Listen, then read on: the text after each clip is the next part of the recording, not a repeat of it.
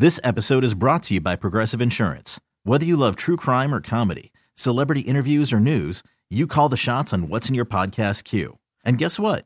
Now you can call them on your auto insurance too with the Name Your Price tool from Progressive. It works just the way it sounds.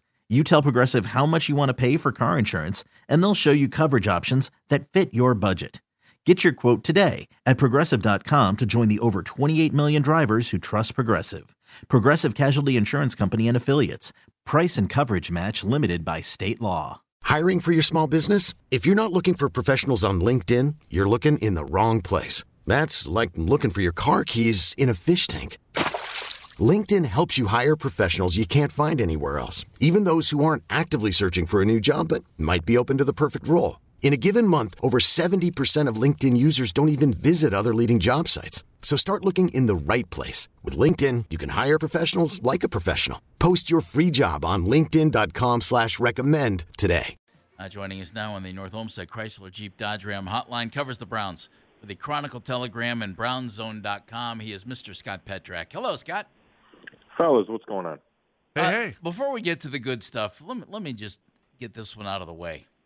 How in the world is this team very good at scoring on its opening possession and then just disappearing? Opening possession, touchdown, second possession, field goal, and then 8 straight possessions without scoring. What's going on there? What makes them so good, and what's happening afterwards? Yeah, I think part of it is how much they practice that opening script. It's not just the plays in the opening script, right? Because they go back to some of those plays. Kevin Stefanski has a long list of plays that he could use. I've heard people say, well, why don't they script them all? Well, I mean, he's got an idea of what he's going to call all game. But one of the issues, or one of the parts of it, is they really practice that opening script. So everybody gets comfortable with it. And the more you practice it, the better you are executing it. But you can only practice so many plays during the week. So you can't, I know they practice all of them during the week, but let's say they practice the first 15 5 times, and they practice number 50 one time. I think there's going to be difference in the execution level. And yesterday, I think Tampa Bay's defense had a lot to do with it. They have a good front, they have a good secondary, but it has been a trend throughout the year. I just think yesterday was as bad as we've seen it, because they went from like 222 in the first quarter to 32 seconds left in the fourth quarter without doing anything. So part of that script, part of its execution, right? I mean, the Amari Cooper drop cost them points. Cade York missing a field goal cost them points. But the overall point is correct, that the offense went to a deep funk for a long time yesterday. Yeah, and their pressure on Jacoby also picked up there too. I mean, they had that little run of sacks there. You're like, oh, man, we're going the wrong way in this thing. But it's just so weird how – a couple plays can kind of turn an entire season. What was it like in the locker room yesterday after the game? Because I'm imagining that finally, you guys could crack a smile. It's been a while. Yeah, I think there was certainly relief, right? I mean, they lost 6 or 7 games, 2 straight coming off the bye. There was relief. There was optimism. There's guys on this team, and guys that are leaders and that talk a lot, who have refused to accept the premise that this season might be a lost one. Myles Garrett's one of those guys who keeps saying, hey, we got a chance. We got a chance. David Njoku gets offended when you act like the season might be lost, right? Which it certainly felt that way at 3-7, and 4-7 just feels a little better, right? They probably still have to run the table, which is a huge long shot. But they are defiant when it comes up, the fact that, hey, maybe this is a lost season and the chances to reach the playoffs aren't there. So there was some of that in the locker room yesterday. There was the weird kind of confluence of Jacoby Brissett, the happiness for him getting a win in his last start, and then looking forward to the return of Deshaun Watson and what he can do for this offense in this team. And you're right, Andy, when you talk about just a couple of plays making a difference. But if Njoku doesn't make that catch, they lose. They're 3-8, and everyone looks at everything completely differently. But you make a catch, you win a game in overtime, and things change. And that's just how it is in the NFL. And the Browns haven't made enough of those critical plays at critical moments enough this year. Scott Petrak joining us, BrownZone.com, where you can read all of Scott's work. I know most teams in the NFL can say this, Scott, and it doesn't help anybody feel any better. The weird thing about this season to me is how inconsistent this team has been. And some, like yesterday, played a really good football game. You know, there were issues, sure, but a pretty good all-around football game. I liked it. They've played some other games that were really pretty good, and then they've had a couple of absolute stinkers and a couple that got away and everything else. Is that something that we should chalk up to, hey, it's just the NFL, or, hey, the players aren't that good, or, hey, the coaching staff isn't getting the most out of this team? Or do we just accept it as reality? Well, I don't think you need to accept it as reality, Jeff. I think it is part of the NFL, but it's part of the NFL for the teams that aren't the best teams. And I think if you look at, the teams that win a bunch of games, they are consistent, at least consistent on a much higher level than the Browns have been. So I would not just say, oh, that happens. I think you have to figure out ways to improve that, and you have to address it. Now, I don't have a great answer for whether that falls more on coaching or more on the players, because I do think it's, and I know people hate to hear this, but I do think it's a combination of both. I think there's been weaknesses shown from a coaching standpoint throughout the season, but also from a player and execution standpoint throughout the season. Are you getting the same preparation level from players, away from the building week in, week out? And I don't think you can say you are when players continue to bring that up.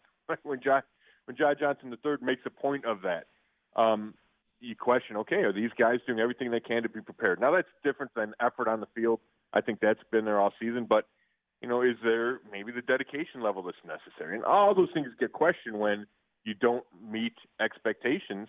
But I think that is part of the reason for inconsistency is it feels like the energy, and Jadeveon Clowney said it after the game yesterday. He goes, I felt the energy was really good before the game. And we heard that after the Cincinnati game, but then why isn't it the same, right? So, again, that falls back on consistency, which has been missing. You're 100% right. A lot of times that seems like youth, too. Like the inconsistency normally sometimes that's my opinion. When we see stuff like that. Scott, I'm just curious your take on what Kevin Stefanski said after the game about not going for two in regulation. And I said to Jeff, I go, man, that's the first time I've really listen to Kevin be honest about his own play calling and not sound like a robot that's tied to analytics on every play. I was happy about it that he said why he didn't go for two. What was your take on that? Yeah, it was certainly an honest moment. There's no doubt about that. And I think he gave some insight into the thinking of a head coach and especially a play caller, because you have to love that 2-point call. Yeah. And we saw it. Jacksonville goes for two late and beats Baltimore, and the same thing with the Chargers went for too late and beat Arizona. And both those coaches, I was listening to their press conferences, both of them said they like the play call, right? So if you have one you love, then I think you're much more comfortable calling it.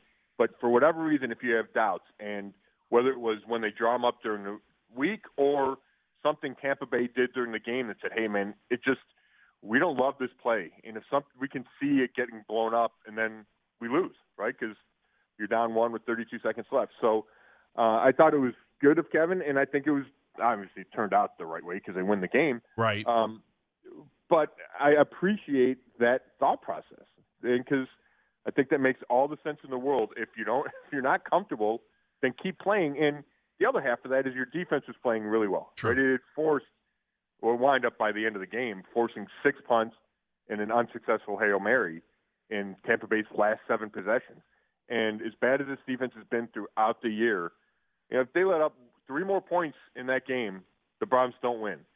But they were able to get stop after stop after stop, and that proved huge. And I think that played a big role as well in Kevin's decision not to go for 2. Scott, I'm curious to see what this offense looks like with Deshaun Watson at quarterback instead of Jacoby Brissett. And I'm wondering, is that an advantage? Because I'm guessing the Houston Texans are wondering what it looks like, and the Bengals will then have just one game worth of tape to go take a look at. I wonder if the Browns get a little competitive advantage here with 6 games to go. Yeah, I think that's a fair point. And, I keep thinking about the rest of the season, not to get too far ahead of it, but you think, okay, well, yeah, the Browns, they beat Cincinnati before, But things will be different with Deshaun Watson, right? There is an added element that he brings, and it was brought up multiple times in the locker room yesterday. JOK mentioned like turbo offense that they can run. Wyatt Teller said, hey, if teams want to put 8 in the box, good luck. And to me, that was kind of the most telling thing is as well as Jacoby Brissett played and as well as this offense performed with his backup quarterback for 11 games, defenses could put 8 guys in the box and say, throw it. And the Browns, they had some success doing it, but it wasn't like they made the defense pay over and over and over again because you have your backup quarterback, because you still want to run the ball. That changes with Deshaun Watson because he will make teams pay. Then if you play soft, you can run the ball or he can run it. You can go RPOs. There's just so many different things you can do with them. So I think just from a base level, the offense expands. And then to your point, you're right. I don't think defenses will know exactly what to expect. And I think it will be phased in, which means just, they'll show some stuff against Houston, but not everything. So Cincinnati will be met with surprises as well, because I think you can continue to add to everything that Deshaun Watson can do because he's that kind of dual threat quarterback. I'm anxious to see it. Scott, thanks, buddy. We appreciate your time. Thanks, Phil. Thanks, Scott. Scott Petrak, brownzone.com. Brownzone.com, where you can read all of Scott's work. He does a great job of covering the Browns for the Chronicle Telegram. T-Mobile has invested billions to light up America's largest 5G network, from big cities to small towns, including right here in yours. And great coverage is just the beginning. Right now, families and small businesses can save up to 20% versus AT&T and Verizon when they switch. Visit your local T-Mobile store today.